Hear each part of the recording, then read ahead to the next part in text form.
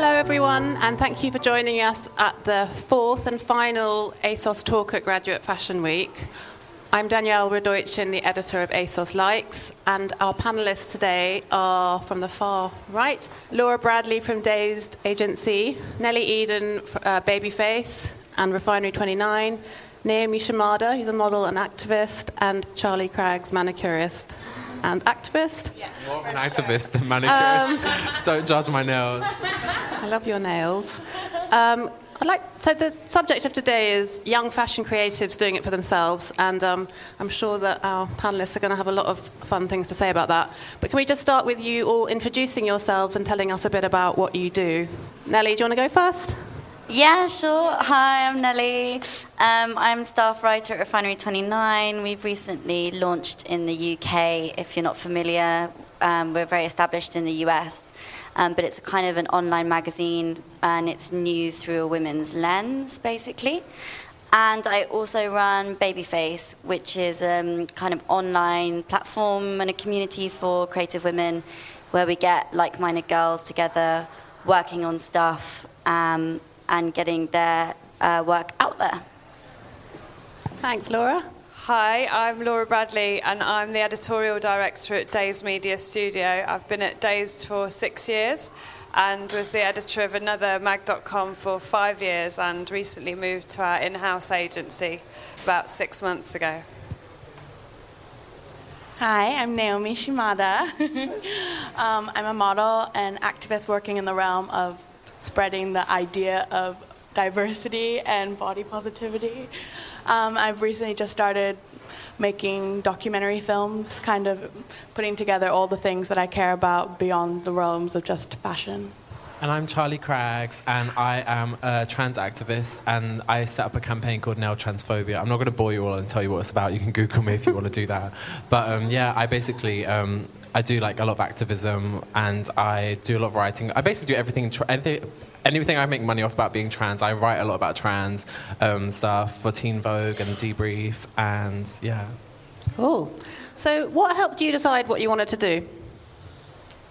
Was there a light bulb moment, or did you just arrive at it by chance? I always wanted to make a magazine, so I did a course about 10 years ago called Fashion Communication and Promotion at St Martin's, but weirdly ended up working solely on digital throughout my career. But like in a magazine world still, but I'm hugely passionate about digital and social, so that's my story. I had a kind of similar experience in that I always knew that I wanted to write, and I'd been doing English literature at university, and I'd always imagined I'd sort of do it in a kind of academic capacity.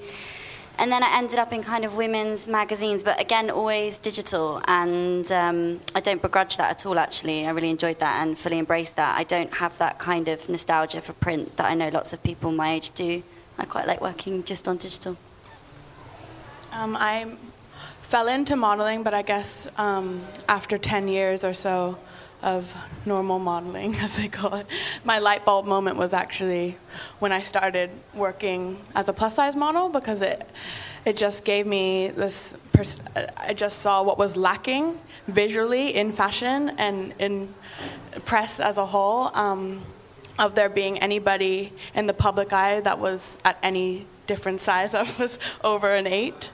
So that was kind of, I used that to really, I blossomed into using my voice because I felt like things needed to be said, and that really, changed the whole course of my life.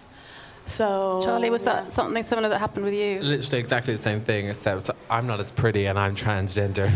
Not true, yeah. by the way. So I basically, when I came out as trans, I hate saying came out as trans because I always kind of knew, but when I accepted I was trans, it took me a long time to accept myself. But when I did, I realized just because I was ready didn't mean the rest of the world was. So my life became a lot harder in a lot of ways, that I took for granted beforehand. Just leaving the house was a big thing, getting public transport and using public bathrooms and these sorts of things that I took for granted. I was like, no one's talking about this, and this was back in 2013. So similar to Naomi, I was like, I'm going to use my voice to talk about this because no one else is. So, yeah. And the rest of you, finding a niche or finding your USP, whatever you want to call it, is something that I'm quite interested in. did you consciously think about finding a way to set yourself apart?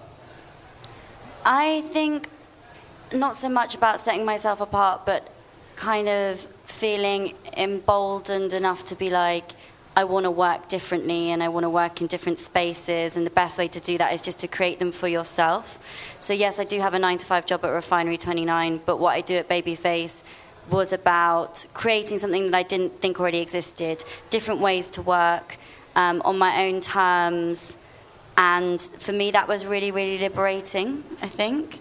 I think, like you're saying, that kind of ended up being my niche or my USP, was this thing that I did on the side. But actually, it came really naturally because I was just really desperate to find a different way to work that wasn't 9 to 5 at a desk, which, you know, there's nothing wrong with that. I just thought I wanted to work with girls my age and get them all in the same room and get them talking and get them collaborating. And it's kind of really liberating when you just set about trying to do that, even if it fails, I think. I think I find it really hard to work out what my niche was, and when I did work experience under Penny Martin, who was an amazing She's mentor. the editor at The Gentlewoman. And we were at Show Studio at the time, and I remember finishing my work experience, which lasted 2 years in the end, turned into a full-time job. And she said, okay, you're good to go now, you just need to find your niche. And I just thought I would find that within 6 months. Easier said than done, yeah. And 10 years later, I think I worked it out. I'm glad. So basically just have a good time, and I think I would find it even harder to put it into words, but basically in the last 6 months I've found a job that feels really good for me, and I've found things that I'm really passionate about and worked out what my skills are and who I need to be surrounded by. And Daisy is a really amazing place for that because there's so many different types of people working there. So do you think it's just about trying lots of different things then? Because that term multi-hyphenate gets bandied around a lot. But obviously that's because there's maybe people are just trying to find their way. Do you think that's a response to that?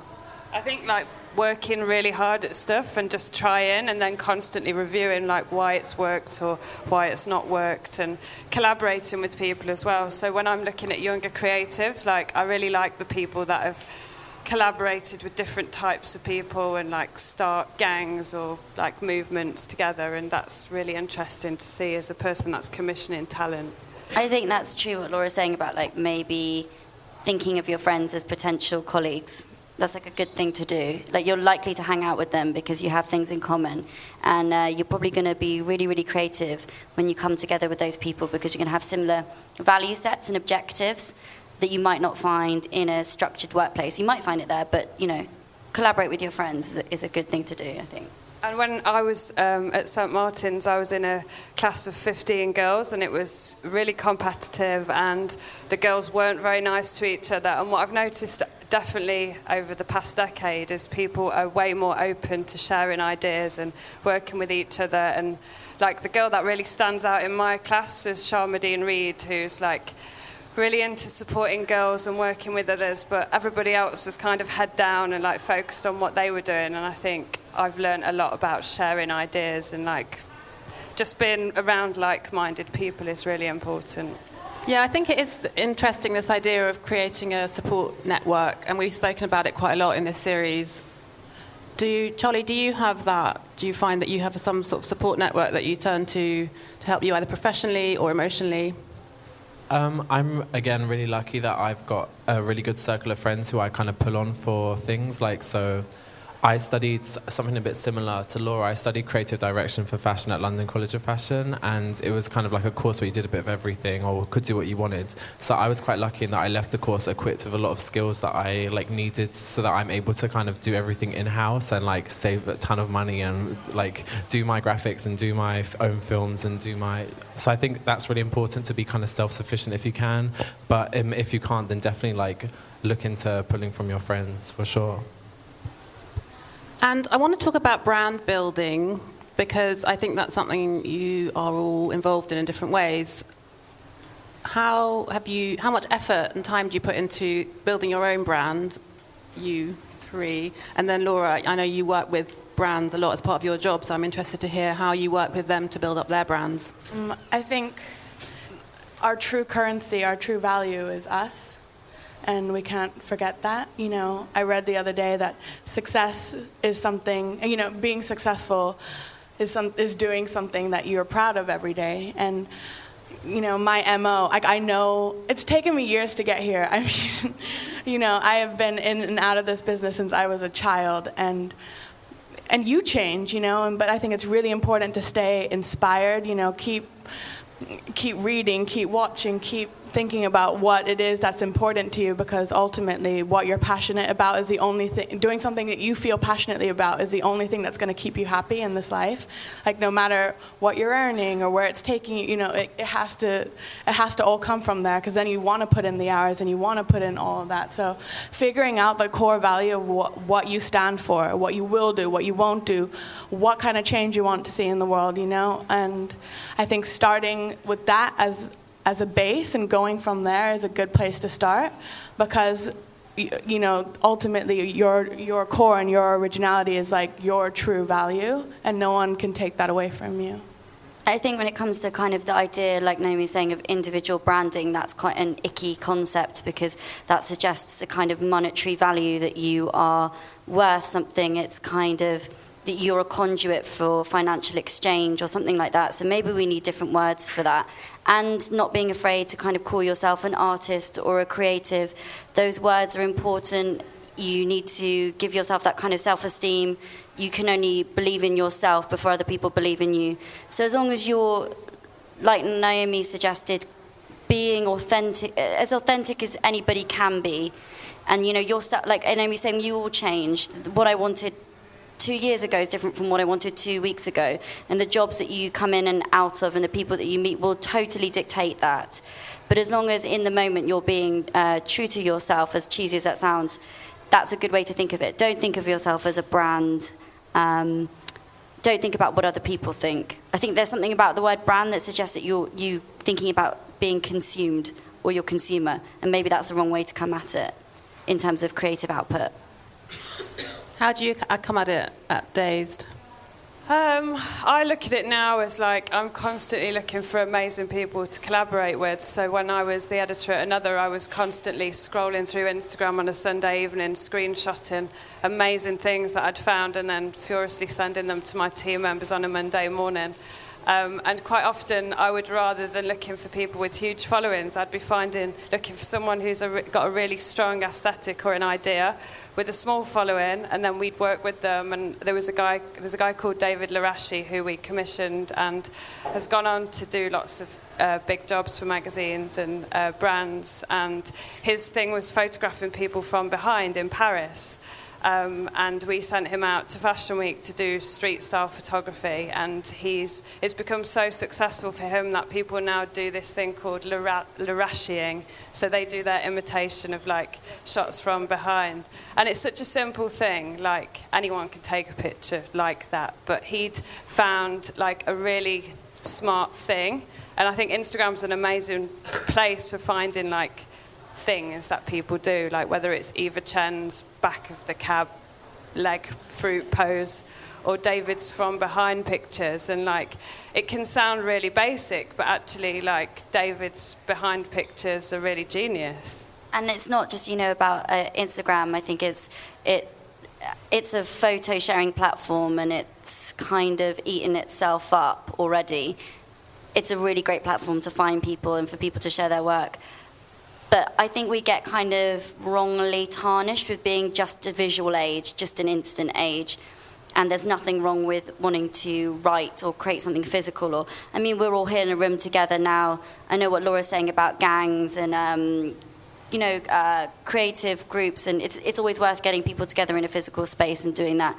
And no matter how banal or small the idea seems, like Laura's saying, it's if that's what you're good at, then do that thing really, really well. And what's the best way to get someone's attention if you've never met them before? Career-wise, obviously. Legally or illegally? That's a good question. Be really nice. There's not enough of that around. Like I found it really hard to get into the industry. I remember sending like 30 letters to every magazine that I loved, and unbelievably, Dazed and Show Studio were the only ones that got back to me. And Penny's super polite, so I can understand that. But knowing how disorganised Dazed is, like we are literally dazed sometimes, but they had someone that called me, and even if it was just an intern, like I really appreciated that. Sorry, we don't have anything now, but try again in 6 months. Like, it was a nice thing, and I think like it's really nice when people respond to emails, or like people remember meeting you and like do a nice follow-up after something. Like, it goes quite a long way, I think. Have any of you had experience of finding a job in that way, or has it always been through contacts, existing contacts? I think being nice, like you said, I think there's so much to be said for people who are nice. I think the people who make it most, oh, and maybe not, but like I've always been told, like by the people I respect most, that to make it, you got to be nice, but also be talented, like, because people aren't going to want to work with you if you're not nice. Like they might for a while, but after a while they'll be like, oh. Like, once you've made a name for yourself. So, like, and all the work I've got, like, my first jobs and stuff have all been because, like, I was not, because I'm so nice, but because I was nice. Like, so me and Naomi were just in the Selfridges campaign that Catherine Ferguson shot, and Catherine Ferguson lectured on my course, and I was, like, very nice, like I said. I think I was, I'm just saying, but I am, like, I'm genuine. So nice. I'm very nice.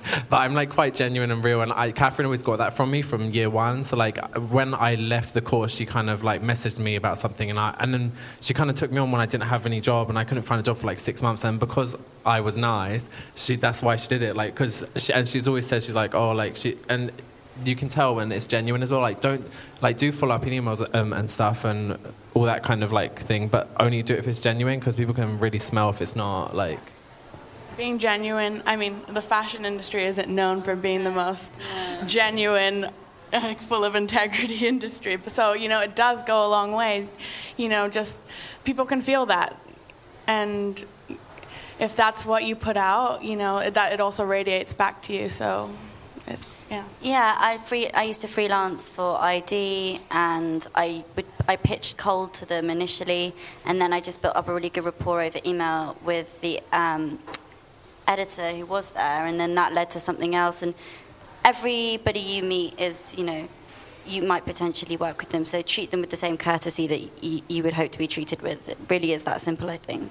And like not just being nice, like practice good vibes whenever you can, like not just doing, like being polite. Like if I see something that is going to be good for someone else, like I always like to think that people share stuff and don't be protective of ideas, and like put people forwards for things. Like it all comes round, and like it makes the industry a really good place to be. Yeah, like I'm not as influential as Laura in terms of commissioning people, but part of the reason I enjoy working at Refinery is that I can champion my friends' work. If ever Naomi's done something, or I really enjoy being able to cover that and share that and use that platform for the very best that I can. So make friends with journalists too, yeah. So if you're looking for a job and you can't necessarily find one, do you recommend freelancing, or do you think that's not such a good idea when you're starting out? Freelancing is a tricky thing to do. I recommend a bar job if you're starting out and you want to do freelancing, but if you've got that tenacity, then so go for it. So bar job plus internship sort of thing, or? Yeah, I would recommend always being in work whenever you can, and there's nothing wrong with hopping around and doing different things and dipping your toe in here and dipping it in there. I was working at Boots magazine when I first graduated, which, let me tell you, is as glamorous as it sounds. Like, you just got to do it here and there, and then it's just that domino effect of you meet this person, you meet that person, and actually, I worked in retail for 5 years, and you never know where that's going to help you, and that's not the way that you should be thinking. But freelancing without context, that's a really tough gig. When I graduated, I worked at Dover Street Market and Liberty for about a year, and I hope none of my tutors are here now, but I learned more about fashion selling clothes than I did being at St. Martin's. And all of the stuff I learned about Comme des Garçons and Azzedine Alaïa, is still here in my head now. And that, being in an amazing shop that I really respected and was inspired by had a really big impact on me. And I met loads of, the editor-in-chief of Dazed worked alongside me on the shop floor. As well as Charlie Casely Hayford, and brilliant people who went on to do great things. and that was like a money job essentially, but I got a lot out of it, and it was really nice to balance that with like an internship or freelance work. And is there like an end? Have you guys got a goal that you've set yourselves, or is it just a case of rolling with it and seeing how things go? I really want your job. I'm joking, no. I've always just said, like, so I got asked this the other day, and I was like, my goal's always just been to be, like, successful, and you just kind of keep going until you feel like you've achieved that. Like, you just, and not just successful, like, happy and successful, but, like, I think, like, because someone said, but how can you score if you don't have a goal? And I'm like, well, like, my goal is just to be successful, because it's about, like, building momentum. So, like, I just grab this and I grab that. What is success to you? It's like a mixture of things. Like, I'm not one of these people who are like, oh, like, I want money. But, like, I do want money. Like, I'm from a council estate. Like, people say money can't buy happiness, but it could buy you a house. And you could be sad in your house, or you could be sad in a council estate. So I do want money, but I also want to be happy and, like I think I want to be able to, like, help other people as well. But, like, do you know what I mean? I don't know, like, and I think I don't have a definition for success. It's more of a feeling. Like, I just know when I feel successful. Like, I feel successful now sitting amongst these amazing women. So, like, I feel like I just keep chasing that good feeling rather than chasing one thing. And I think it's important to be, like, open to pivot and change. Like, when I came out of uni, I was doing film, like I said, with Catherine. And, like, now I'm doing this. And in another 2 years, maybe I'll be doing something else. So I think it's good to be able to, like, pivot and change. I was going to say that, you know, and your 20s are really, really hard. Graduating is really, really hard. It's very difficult to look at yourself and think, I look successful. It's much easier to look at other people and think that they're successful and measure your own goals against theirs. And you have to stop that, because comparison is the thief of joy. But it's just about, like Charlie saying, it's an amalgamation of much kind of more nuanced feelings. And at this age, you just have to take everything as it comes and chase the things that feel good to you and just cut out the things that feel bad. Anything that doesn't feel natural, anything that feels bad, the sooner you get to a point where you're like, okay, I'm going to stop doing that, I'm going to stop putting myself there, then that will come. More good things, chase good things. And I think, you know, you can have long-term goals, but also do like monthly goals. You know, I've started doing that. You know, it's nice to check in with yourself and think about what it is you actually want and the realistic things you can achieve in that amount of time. Yeah, I read that Lena Dunham has like a daily list and a weekly list and a monthly and a life list. You know, as Erykah Badu says, spelling it out is a spell itself. So, you know, we're just thinking about taking that time with yourself and be like, okay, what do I want in 6 months? What do I want this year? What do I want now? Like, and what can I do to just get those realistic little things moving? Because the long-term goals change when you change too. Like, mine constantly change. And as I grow older, like, as much as I need to earn a living, etc., I also want to be happy. So I've started also saying no to a lot of things. Like, that's also important, to learn how to say no to things, which took me a long time. But sometimes in the long term, like the short term little things, like, you have to learn how to do that too. And so just check in with yourself and ask yourself questions, I think. Well, I think that's... go on, Laura. I was just going to say baby steps is what I think, like making those monthly, yearly, daily lists is really good, because you can't achieve it all in one go. Like, not setting yourself up to, like, do loads of things is really important. Like, if you achieve one good thing, great. Like, don't put loads of pressure on yourself. Be kind to yourself. Yeah. That's like, we all beat ourselves up so much about, especially in this whole, like, comparing lifestyles era that we're in, and that is toxic. You know, everyone does things at their own speed and has different measures of what makes them happy and what is success. You know, so don't be so hard on yourself. Like, no, everybody's figuring it out. You can look at, I'm really into watching Chef's Table at the moment. The new series is very good. But, you know, I was just watching it and I was just like, you know what? Everyone at the top has had so many struggles. Like, there's, you know, mental health issues in it, suicide issues, like this. Like, nobody came to their first restaurants for years and years and years. Like, everyone has had a rough time. You could look at someone's life and be like, you know what? They look like they have it all figured out. But we have no idea. We actually have no idea. And just remind yourself of that. You know, these measures and goalposts that we've all set for ourselves. Like, you know, don't compare, because everybody's different, and your achievements, what it might look like from the outside, isn't what it feels like on the inside. So do it in your own space and capacity. Okay, and that's kind of a nice Watch Chef's Table. place. I think we're going to go to questions in 1 minute, but I just wanted to ask which publications or podcasts you follow and listen to for your own enjoyment or inspiration or just for information. Podcast Savage Love. Does anyone listen to Savage Love? Listen to it, it's really good. It's this gay guy, I've forgotten his first name, I think he's Dan Savage, and these people call in with like their really weird sexual urges, desires, problems, and he's like the most straight talking, like cuts straight through the shit. Listen to Dan Savage, it's really good. I've just got into running, and the only podcast I have at the moment is called The Running Stories. It's not great for everyone, but it's really helping me right now. I'm like the biggest podcast nerd, so I can do like a special after this where I talk about them all. Because I'm just off the top of my head, the Bitch Media one, which is like the feminist like media cast, is really amazing. I always get really great ideas for that. From that, 99% Invisible is what I listen to every night before I go to bed, which is like this beautiful design podcast of all the things that are actually going on that you don't notice, like these really beautiful stories. The Moth, which is like the storytelling one. Find me after if you want a bigger list. I'll send you my list. Also, online, The New Inquiry is really good. There's one writer on there, Hannah Black. She's amazing. Everybody should check her out. London Book Review is really good, if that's your kind of thing. I can't think. You will listen to so many. I'll tell you, the only one I listen to, and I'm not just cynical to hits, the ASOS one. Yay! I love that one. I was about to big that one up, Yeah, I just filmed one. Thanks for doing it for me. There comes his house. So we have a weekly ASOS podcast called My Big Idea, where we talk to young people who set up their own business.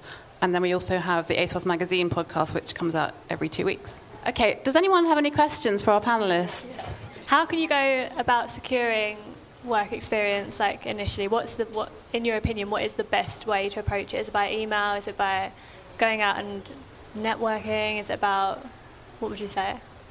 I think find the right contact and don't do a blanket email which says, hi ID, and then it goes to dazed, which I see quite a lot. So get the person right and like try and find out as much as you can about the different departments, because if you want to do writing, you need to be speaking to the editorial people, and remember that the editors are quite busy, so hitting up the assistants is a really good way to get in. And just finding the right people and writing something quite genuine and short, no longer than one paragraph is good. Do people ever DM you? Follow up. Do people ever DM you on Instagram? One of our panelists earlier in the week was saying that's happened to her a few times, and it worked. I think they're in the blue box that I haven't opened yet. But if people email me, like I always get back, but I need to look in that DM box, I think. I think going the extra mile and just like talking about, actually knowing what that company does and why you see yourself there, and actually talking about projects that they've done that you connect with. Just like showing that you've made an effort to even figure out what's going on there, I think already gives you extra leverage than just a blank email. Any more questions? With like social media being so important now when it comes to getting jobs and things, how important do you think it is to sort of keep your accounts clean, or do you think you can just be completely yourself on there? I mean, I personally, I struggle with that. Not that I struggle. I've definitely sometimes brands have decided not to, like a super clean brands, or like not to work with me, but I think they worry about it sometimes. But it's like ultimately my social channels are also the only thing that's really mine, especially as a model in this business. Like every day you go to work and you're a different version of what somebody else wants you to be. And that was also the part that started getting really tiring for me, because you're acting out a role, which is totally fine. But in if your social channels are also like the only place that you can express who you actually are, so I think it's finding a balance. Like don't go like too crazy, but also I feel like you retain that sense of who you actually are too.